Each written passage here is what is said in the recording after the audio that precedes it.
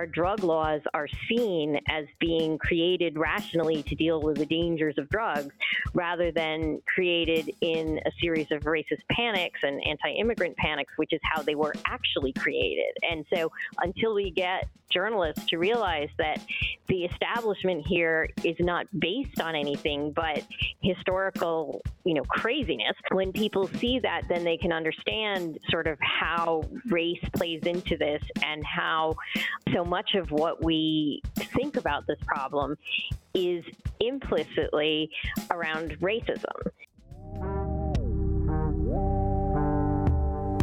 You're listening to Narcotica, a podcast giving you the straight dope about drugs and the people who use them.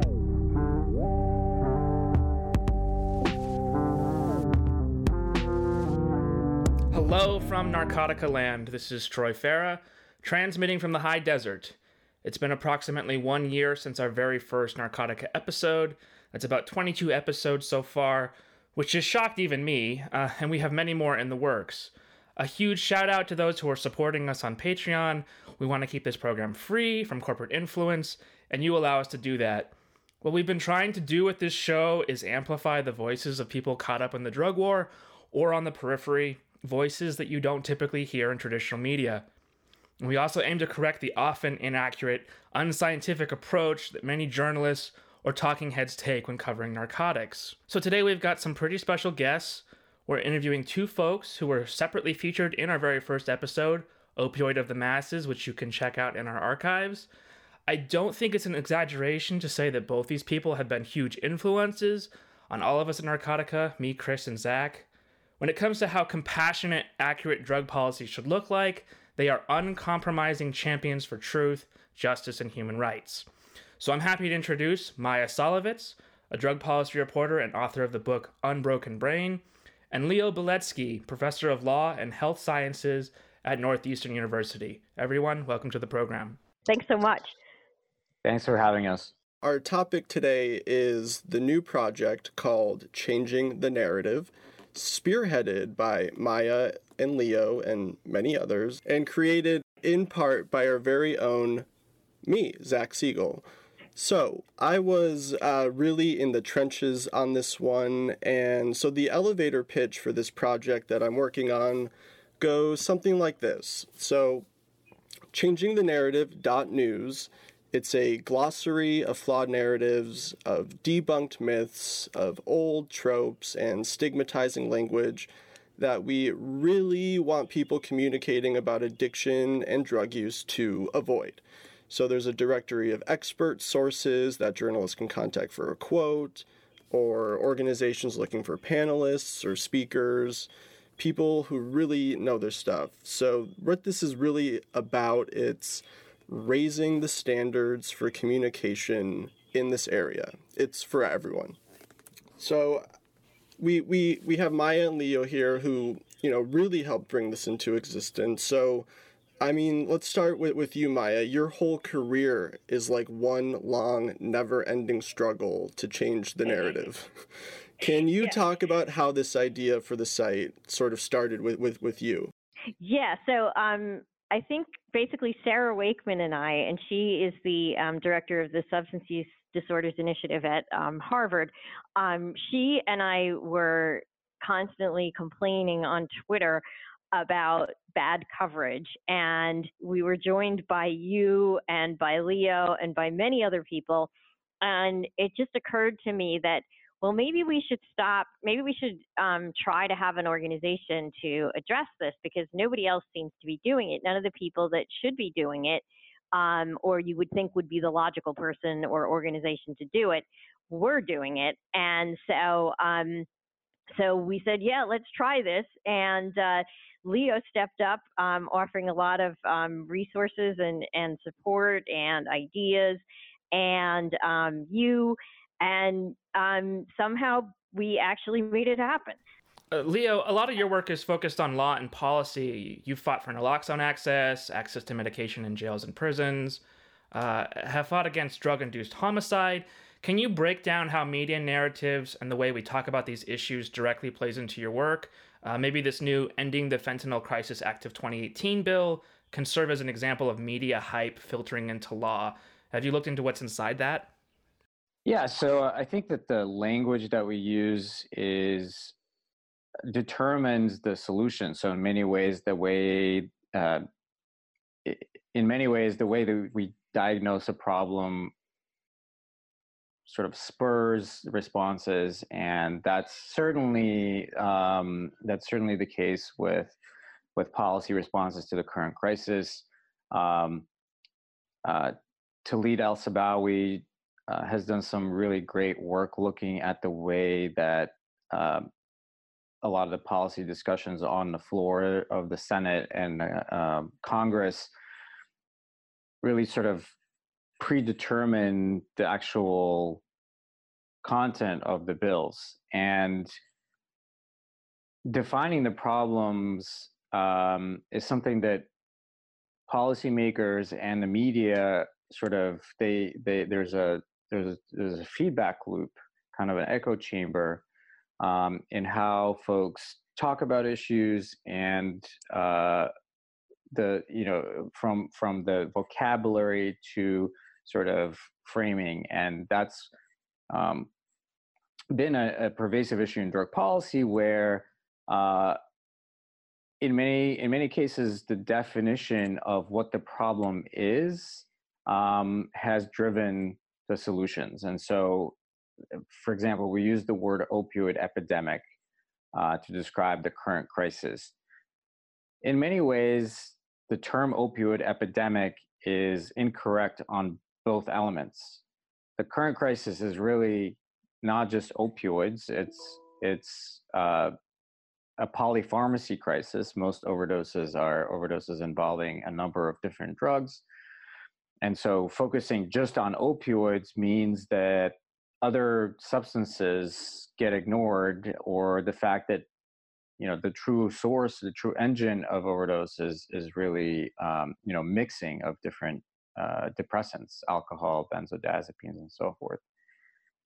And then on the epidemic side, and Zach has written really persuasively about this, that also conjures up, the word epidemic conjures up various solutions that are responsive to infectious disease. So in infectious disease, if you have a source of an infection, you go to that source, you shut down that source, and the problem stops. So if there's contaminated lettuce or something, you go and shut down the farm for contaminated lettuce, and people stop getting listeria.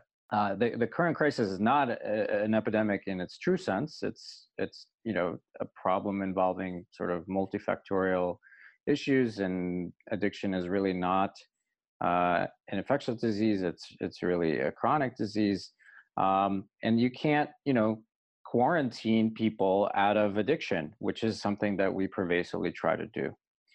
No, I mean, sorry. Yeah. Oh, I just wanted to jump in and say that, nobody's out there saying, I must have that listeria lettuce. Like, nobody's deliberately seeking the HIV virus or, these Right. infectious things. And so to see the drug as that, agent that is just sort of passively out there is to misconstrue the entire thing. Right. Yeah. And that's, getting a little bit in the weeds of sort of public health framing and public health policy.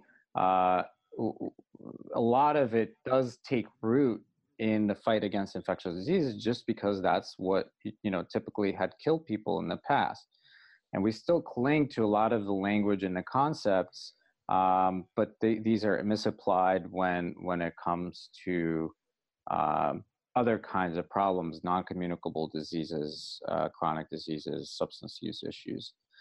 And so, one example more concretely of how language and media coverage drives backwards policy responses is, Troy, as you mentioned, the current panic about fentanyl. In many ways, the concern is well-founded, because fentanyl is killing a lot of people, or it's sort of the driving force behind a lot of overdoses, even though overdoses typically do involve other substances. However, in many corners, that concern is misconstrued to people thinking that you can overdose on fentanyl simply by touching it, or that fentanyl is kind of an unequivocal harm. There is fentanyl that's available for addressing severe pain, and that prescription fentanyl is an essential healthcare tool. And the illicitly manufactured fentanyl, is a different story. But with either substance, you really can't absorb it through skin. But if you were to believe a lot of the media coverage around this issue, fentanyl is has these like mythical powers of being absorbed through skin and causing overdose. It's a weapon of mass destruction. It's been called that, and it has been called that. Yes. And when that's sort of the narrative around this substance, of course, a politician is going to legislate mandatory minimums and stiff criminal penalties. So like it's very, very direct in this case, where the hype and fear around this drug is directly leading to laws and policy and really damaging things. And so there are What's insane about that, though, is just that we've tried mandatory minimums. We've tried this all over and over and over again. And the idea that, like, oh, people are suddenly going to stop selling fentanyl because now the sentence is 20 years or 30 years, not 5 years, completely misunderstands. First of all, people aren't necessarily even deliberately selling fentanyl. And so it really is outrageous that some of the same senators and politicians who are out there saying we got to stop mass incarceration and we've got to stop, these mandatory minimums are terrible. Oh, but we need a new one for fentanyl because why? Maya, that's a great point. I mean, even here in Philadelphia, Larry Krasner is one of the most progressive DAs in the country, and he exempted early on fentanyl, early on. I don't know if he's reformed it since, because I made a lot of noise about it, certainly. He exempted fentanyl sales from his bail reform package. And anyone that knows even a little bit about drug markets knows that the person at the bottom has no idea what's in it. So I would hear stories of people coming back to the cell going like, shit, man, it had fentanyl. I'm not getting out, even the most reformist reformers often miss the mark on that. No, it's quite astonishing, and I think it's important to sort of think through why this happens. The whole drug-induced homicide business. It's like we tried these mandatory minimums under the name drug dealing, and they didn't work. Trying the same long sentence but calling it drug-induced homicide. Why is that going to change things? Like it's completely irrational. And that is one of the topics we go hard on the site. And one thing I'd like to hear from both Maya and Leo, so we've identified over 20 topics and we're going to keep building on those. Which ones do you think will be some of the more difficult ones to shift? I have a list of them open if you want me to list a few off, but do any stand out as just like, oh, this one's going to be tough? Well, I've been fighting the addiction versus dependence fight for a long time, and that really is hard to get people to understand, and yet it really is critical to increasing acceptance of medication treatment and increasing access to pain care via opioids for those who actually need it. So it's very difficult when you have the DSM in the past using the term dependence to mean addiction, and when you have these sort of well-intentioned journalists who are like, oh, dependence sounds nicer, and they don't realize that it is a completely different thing because they were unfortunately conflated for, ironically, stigma-reducing reasons by the DSM. And there's sort of so many levels of irony there, because from dependence we get codependence, which is ridiculous.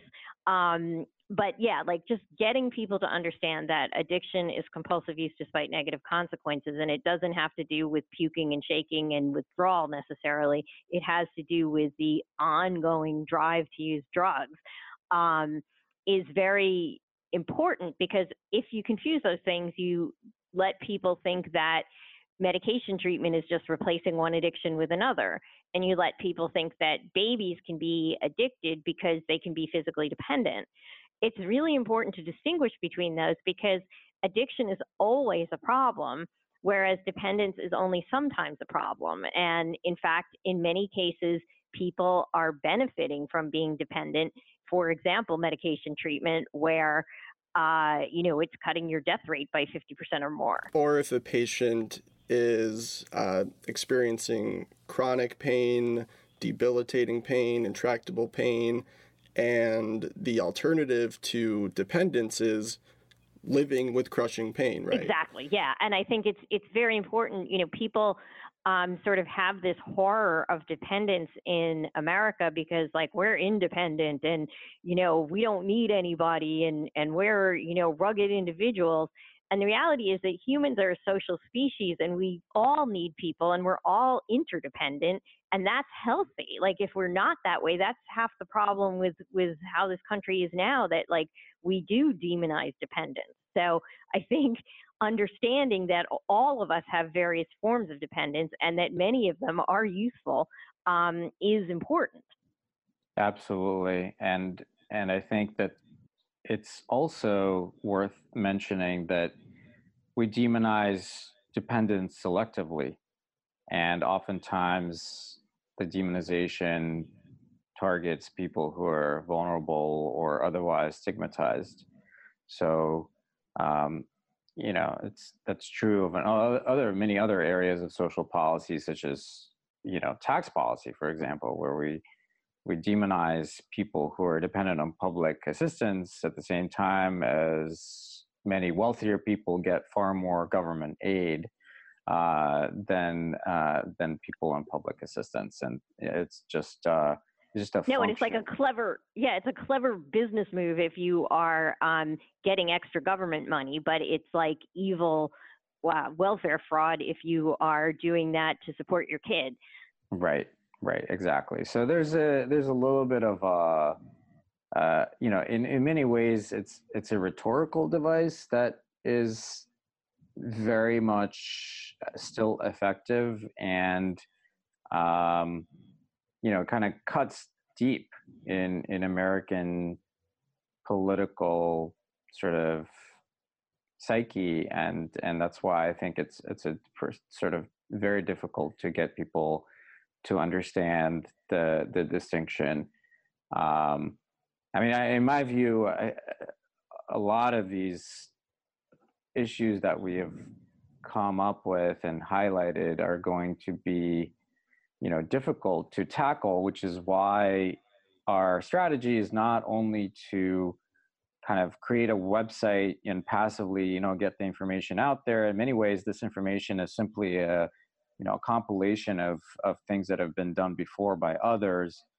But we do have a very, at least the way that we've conceptualized it, a very active outreach strategy that focuses on, when Zach can talk more about this, but focuses on sort of surveillance and monitoring of the media and policy narratives to identify when issues are being talked about or in ways that are stigmatizing or incorrect, and trying to address that through quote unquote detailing, or directly sort of communicating with editors and journalists, and trying to get folks through sort of friendly conversations, or sometimes if that doesn't work, through calling people out directly,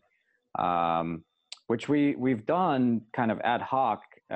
Probably a lot of us have done on social media, and it works sometimes. I mean, that's the tightrope we're kind of walking here. We don't want to alienate the people we're trying to change or help improve their practices. So that's going to be the ongoing kind of struggle here, but we'll see how it goes. I just wanted to say, I think one of the things that harm reduction teaches us is that you have to meet people where they are. And that is like a very hard thing for me, which is ironic since I'm very much opposed to confrontation in general.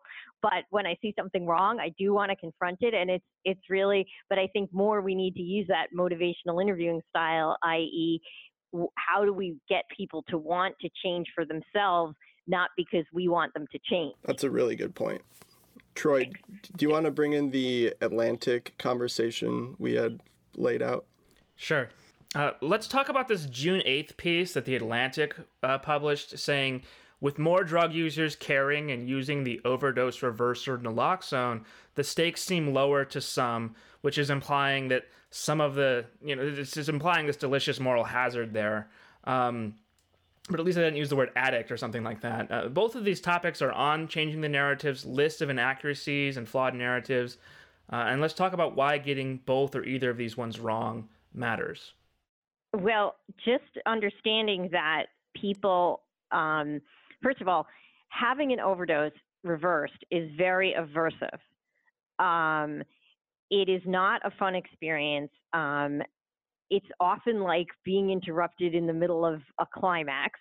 And people don't deliberately seek that experience generally. For the most part, you don't want to be kicked out of bliss and sent into vomiting and anxiety. So this idea that people would take extra drugs because naloxone is around, or assume that they're going to be saved because naloxone is around, it just doesn't make much sense.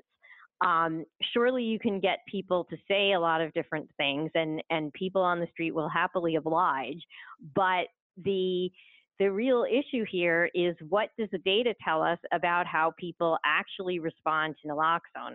And the data is very clear that people are very glad that it's out there, that they don't take extra drugs, because also they don't suddenly get extra money to buy extra drugs because naloxone's out there. And, it's not based on data. You pick a few cherry-picked quotes and you say that, some people say like, yeah, now I feel safe because I don't have to worry about overdosing anymore. I've talked to many people who use drugs on the street, and I really have not heard people say that. I just think, a lot of times you hear people talk about how they don't necessarily want to be revived because their lives are not so good. But I don't hear this like, oh yeah, I'll be fine because naloxone. Like, it just doesn't make much sense. Yeah, I've never heard that either. How many people would you say you've interviewed on the street, Chris? I've only revived one person, but I've seen, I've personally only revived one, but I've seen many revived. And it's interesting that you bring up that narrative of, because I feel like I need to push back on the narrative that everyone that gets revived becomes some sort of violent, like withdrawal-ridden, like psychopath. Oh yeah. I don't think I've really ever seen that. Most times people are grateful. Sometimes they're still high, to be honest. Especially with fentanyl, being more powerful and needing several. While it's certainly not something that intellectually, oftentimes just telling somebody you're going to Narcan them, is enough to snap them out. Right. However, I've never personally witnessed anyone. I've heard stories. I've never personally witnessed anyone get like violent or aggressive or angry or that kind of thing. But have you ever talked to anybody who says that, like, oh, now that naloxone's out there, I'm not scared of overdose anymore? I did. I spoke to one girl who said it made it. Yeah, I mean, drug users are pretty introspective. I mean, like they're aware that like they've lost one of the bigger fears of like but I wouldn't say that is putting the chicken before the egg. I mean, they're going to be using anyway. It's not like it's making them use more, right? So no, while exactly. I've heard people acknowledge that, in a way. It's not like a cause effect type thing. No. Yeah. Yeah. I mean, and I don't know, to me, that implies an enormous amount of faith in my fellow human beings around me to be definitely there to revive me, which I don't think I would have had on the street. It used to be, if you woke up at all, your pockets were rifled. But I think, at least here in Philly, the camps required sort of people to work together to some extent. And there was a bit of shame around not reviving somebody in front of other people. You know what I mean? Well, that's admirable, though. And I mean, I think this again speaks to the fact that people who take drugs are human and care about other people and generally, try to do the right thing. Yeah. And one of my favorite things ever said about this topic was from Dan Bigg, who said that naloxone is like garlic to the vampire.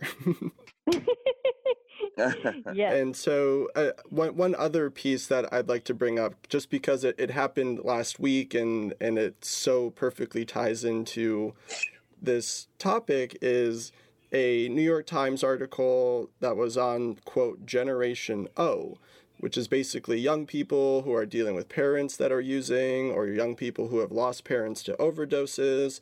It took place in Ohio, and it had the term addicted baby in it twice. And I tweeted out, and several other people tweeted out that that's not a real thing, and that's inaccurate.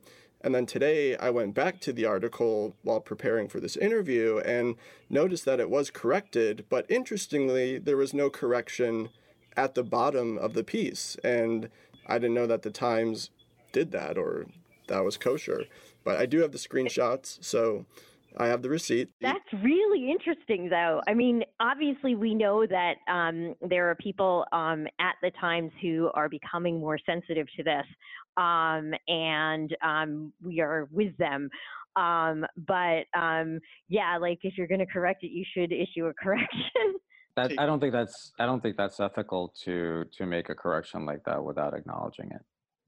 Yeah. I mean, but the thing is, the Times has this weird thing where they do constantly update things and not tell people.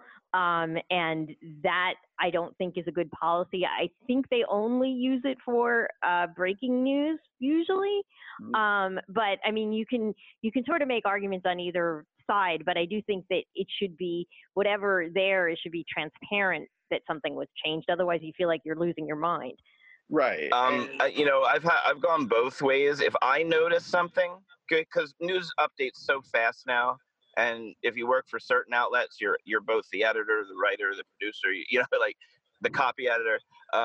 And I think my rule is if I catch it, I don't feel like it requires one. You know what I mean? If I read the first round after it's published, and I know we're getting off topic here, but certainly if it's something that's a headline, or it's been blown away by lots of comments, yeah, I mean, to not acknowledge that is unethical.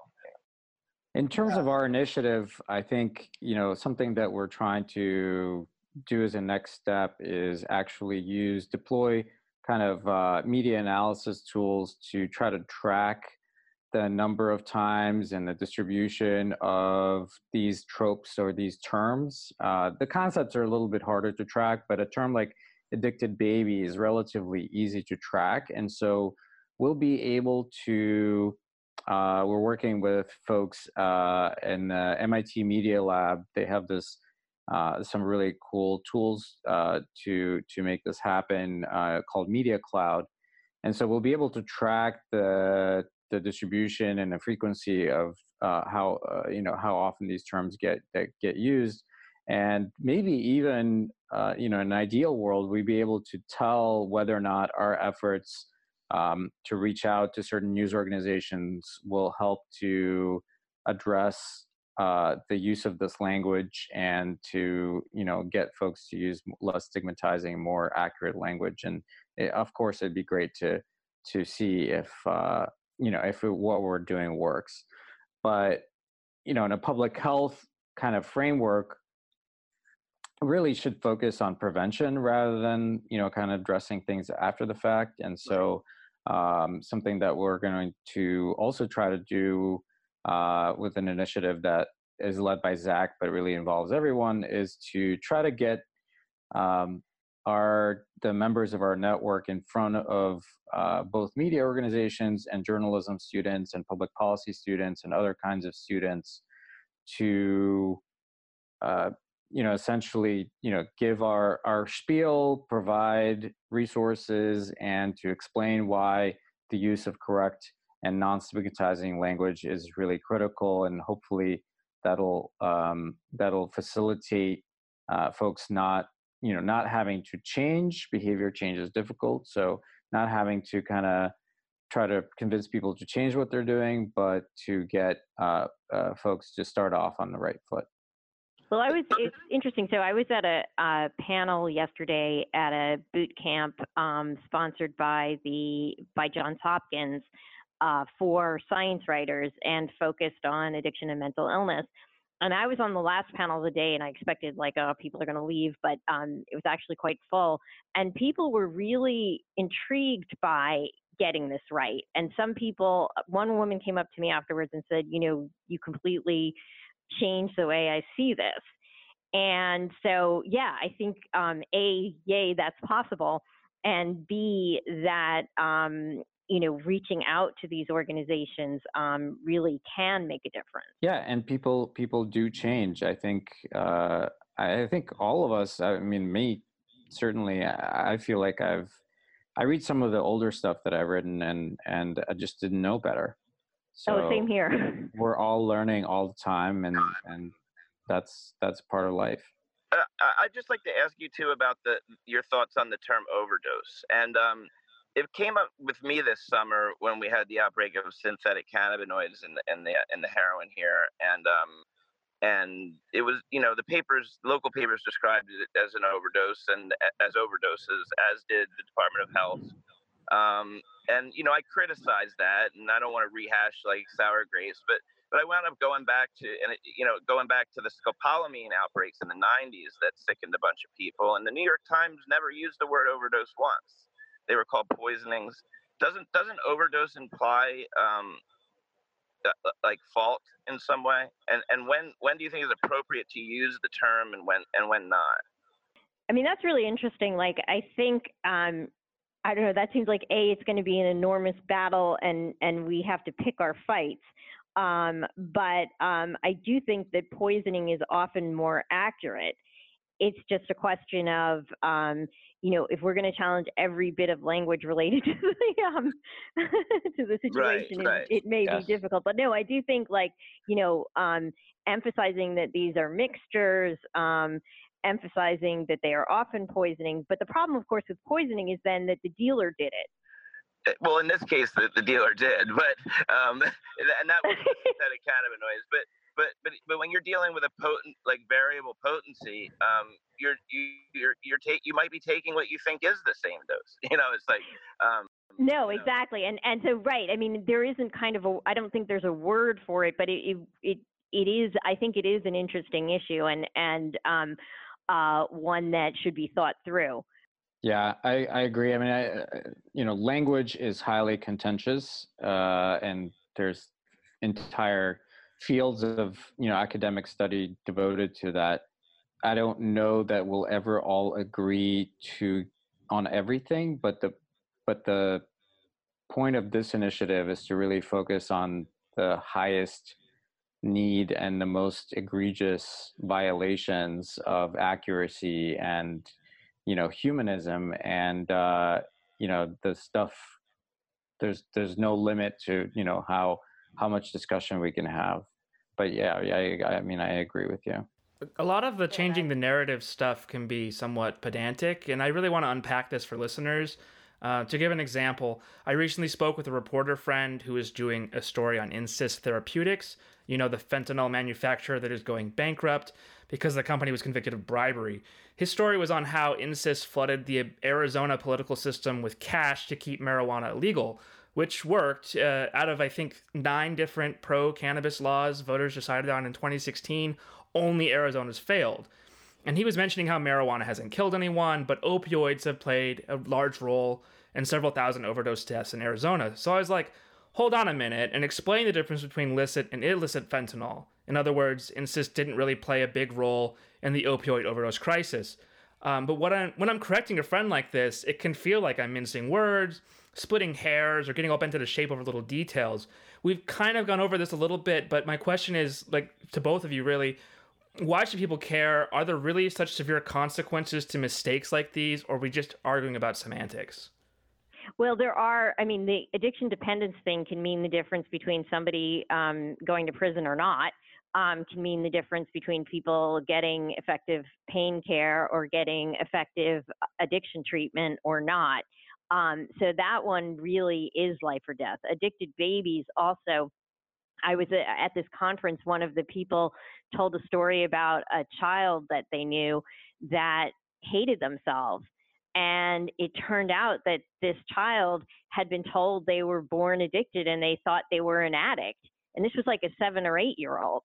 So you can imagine, because of the stigma we have on the word addict, dishonest, manipulative, all these horrible stereotypes that we have about people with addiction, that this little kid was applying them to themselves because they had overheard this thing about themselves being, what is actually the case, born dependent on opioids. So yeah, like, these are not just semantic issues. Like, when these really can cut to the bone. And I think it's important for us to explain that, a lot of times, we are trying to get more nuance into a conversation that, like, makes this very nice, simple story, and we're complicating things for people, and people don't like complication. But when you explain, hey, there's this whole group of people who have pain who are being cut off from medications that are helping them in the name of helping other people that aren't going to be helped by cutting off pain patients, you can get people to understand it more. And I mean, I think the incest story there is really interesting because why should they campaign against medical marijuana? That's the most absurd thing in the world. Waste of their money. Obviously, in this instance, it probably helped them or helped defeat the initiative. But I do think there is an irony in that they would be so scared by marijuana. Right. And I do think that, few people like sort of pedantic discussions, but there is a metaphor in finding nuance and balance in language and finding nuance and balance in policy and other responses. And we really lack nuance and balance on both sides. And that's kind of what we're trying to foster is, a little bit of a deeper understanding of what the issues actually are, and not trying to demonize, people unnecessarily, and trying to come up with, well-calibrated responses to a problem that is multifactorial. Yeah. And I mean, how you frame things makes a massive difference. I think this is one of the things that makes harm reduction such a powerful idea, is that if you understand the problem is harm, the problem isn't the fact that people get high, the fact that people take drugs. We shouldn't care about that as a society if it's not harming anybody. If it is harming somebody, that's where we need to have concern. But if your policy numbers are all about, oh, look, we made X number of drug seizures and we reduced the amount of use by X, which almost never happens. But if you are measuring by, like, how many people are dying of overdose, how many people are becoming addicted, not using, you can then really, it shifts everything. And this is why, framing the discussion and getting journalists and policymakers to see that if you have the wrong measures, you're going to get the wrong results, is really important. Yeah, and I think that the way we explain how all of the issues that we identified have material harms and impact real people in very real ways, I think that gets beyond this is sort of liberal PC snowflake stuff and stop policing my language and all that. Like, that's the kind of thing I think we can easily get past. And of course, the harder thing, the more persistent thing will really be changing people's habits and like you were saying, Maya, changing the way people think. Like, you got through to someone at a conference and totally shifted their consciousness about some of these issues. And I think, at some point, I think that's probably happened to a lot of us, where we think one way and then, especially in this space, begin to do some research, talking to new people, and completely shift and revolutionize our consciousness on these things. Yeah, and I think it's really important to know that this is a complicated area, and there's a lot of weird intersections and a lot of paradoxes and all kinds of difficulties. So yeah, I think the more we think about it, the more we frame it. And in terms of like liberal snowflake PC, my feeling about that is that people with addiction have not had a voice. And if we are going to get ourselves called people with addiction rather than addicts, that will prove that we do have a voice. I agree with you. As a journalist, like, I feel like my role is to comfort the afflicted and afflict the comfortable. And part of the reason why I focus so much on drug policy is because people who use drugs are some of the most ostracized in society. They're the most demonized. They have some of the less, they have less of a voice in society than many other groups. It's almost hard to find some groups that aren't treated as badly as them. And I think that, you should be, as a journalist, I want to help them be heard. Yeah. And that's why this podcast is such a beacon, a refreshing voice, and that's also something that we're trying to do in changing the narrative. I think that requires providing a platform for different kinds of voices than those that have shaped the narrative thus far. One of the reasons why the narrative has remained so twisted and so stigmatizing is because the voices that are lifted up typically are not of the most affected folks, and that also means that those who have had a platform need to step back, and that especially includes prosecutors and law enforcement, who typically do drive the narrative around drug policy, and the media treats them as if they were experts and turns to them and kind of carries water for them and buys their narrative at face value. And that's something that needs to change. Well, this is also why I think we cannot leave out the role of racism in this, and why we need to urgently include as many voices of people of color as possible, because the reason that prosecutors and law enforcement do get such a voice is because our drug laws are seen as being created rationally to deal with the dangers of drugs, rather than created in a series of racist panics and anti-immigrant panics, which is how they were actually created. And so until we get journalists to realize that the establishment here is not based on anything but historical, craziness, when people see that, then they can understand sort of how race plays into this, and how so much of what we think about this problem is implicitly around racism. And unless we address that, it becomes very difficult to talk about drug policy change, because people think that the policy we have is supported by reason. Absolutely. Like, it's great to be on this side of history, because so much of drug policy is irrational, and it's not like we're just trying to represent people, which we are, but we're also just look at the science. There's so much evidence, like even for using the term addict or drug user or person who uses drug, there's research to support better outcomes if you choose better terms. Absolutely. And actually, let me interject before I forget this, but there was a person who is on the panel with me named Emma McGinty, who's a researcher, I think, at Johns Hopkins. And she did a study of the journalistic content of some of these things, like using the word addict as a noun. And she found 50% of articles had at least one of these flawed terms in them, often many. So she is somebody that I think we should also talk to for changing the narrative because she has done some of this work. Yeah, there's an entire stigma lab that Emma and her colleagues at Johns Hopkins run. The one thing that I think is a blind spot in their work, not to be overly critical, but stigma, in my mind, as a kind of a lawyer and a policy researcher, is undivorceable from criminalization.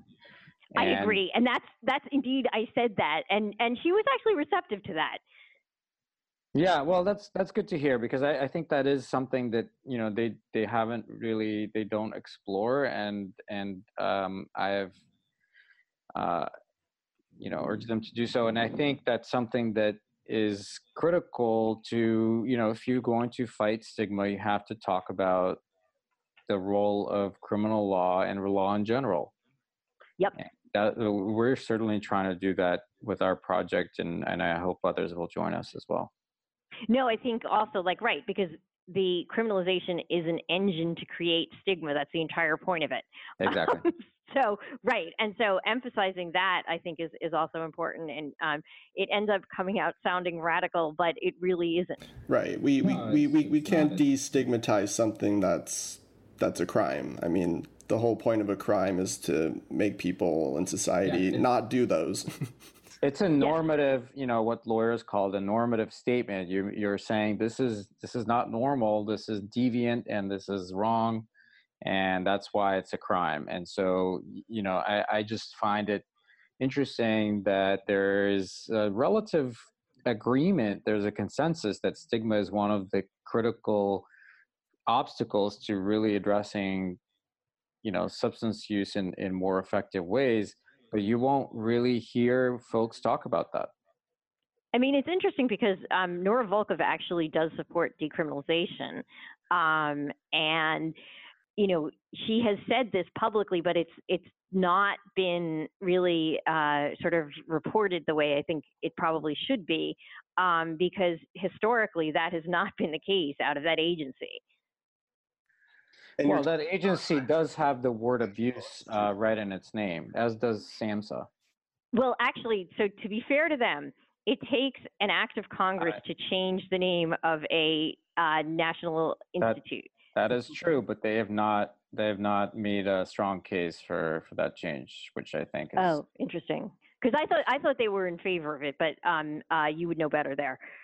Well, I think they are in favor, but I have not, they have not spoken in public forums about it, and they've not thrown their resources into changing their name. For example, the Canadians have, and they changed the name of their national organization. So I guess I was more sympathetic to the fact that nothing gets through Congress these days. That's for sure. Well, I think, this is a good place to wrap up. I mean, I think we're in this for the long haul, and I'm really excited that changing the narrative exists, and I'm really excited that there are things like Narcotica, this podcast, and so many people working together to I think just demand standards in a place that law enforcement and so many other bad actors have just really dominated the field. I think we're finally at a point where our voices are carrying weight. Yeah, I mean, and it's just right. I feel so grateful that this has actually evolved into an organization and a website that we can try to get this out there as best we can. And also just that, people in this field across disciplines are, working together. Yeah, and in many ways, this is a true child of the kind of the internet and the Twitter age, where there is this element of democratization of information, and we're kind of taking matters into our own hands, given the intransigence of how the media sphere and a policy sphere has captured the narrative, and we're really trying to disrupt it, I guess. Yes. in a good way. Our listeners can go to changingthenarrative.news. Is there anything else you want to let them know? No, I just we would love as much support as possible, and any questions we'd be happy to hear. Yeah, and I wanted to also add that this is really just a resource and a platform, and it's up to folks like your listeners to go out there and keep an eye out, and if they see something, to say something and to send people who could benefit from more accurate information to our website. So we invite folks to kind of crowdsource this thing, I guess. Yes. Agreed. This is definitely a crowdsourcing measure. Okay. Well, thank you. Thanks to you guys for having us so much. Yeah. Oh, yes, likewise. Leah Beletsky and Maya Solovitz, thank you so much for joining us today.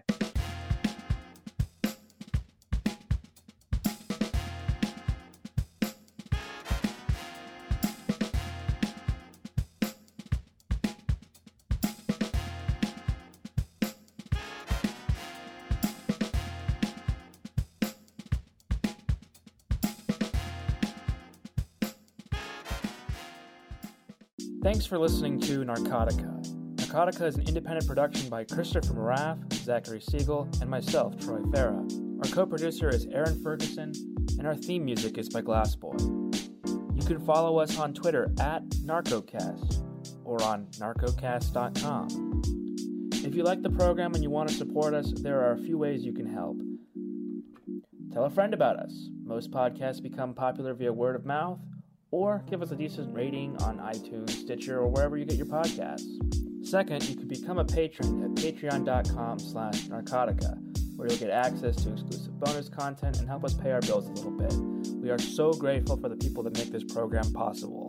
We want to stay ad-free, and you guys help us do that. Thank you so much.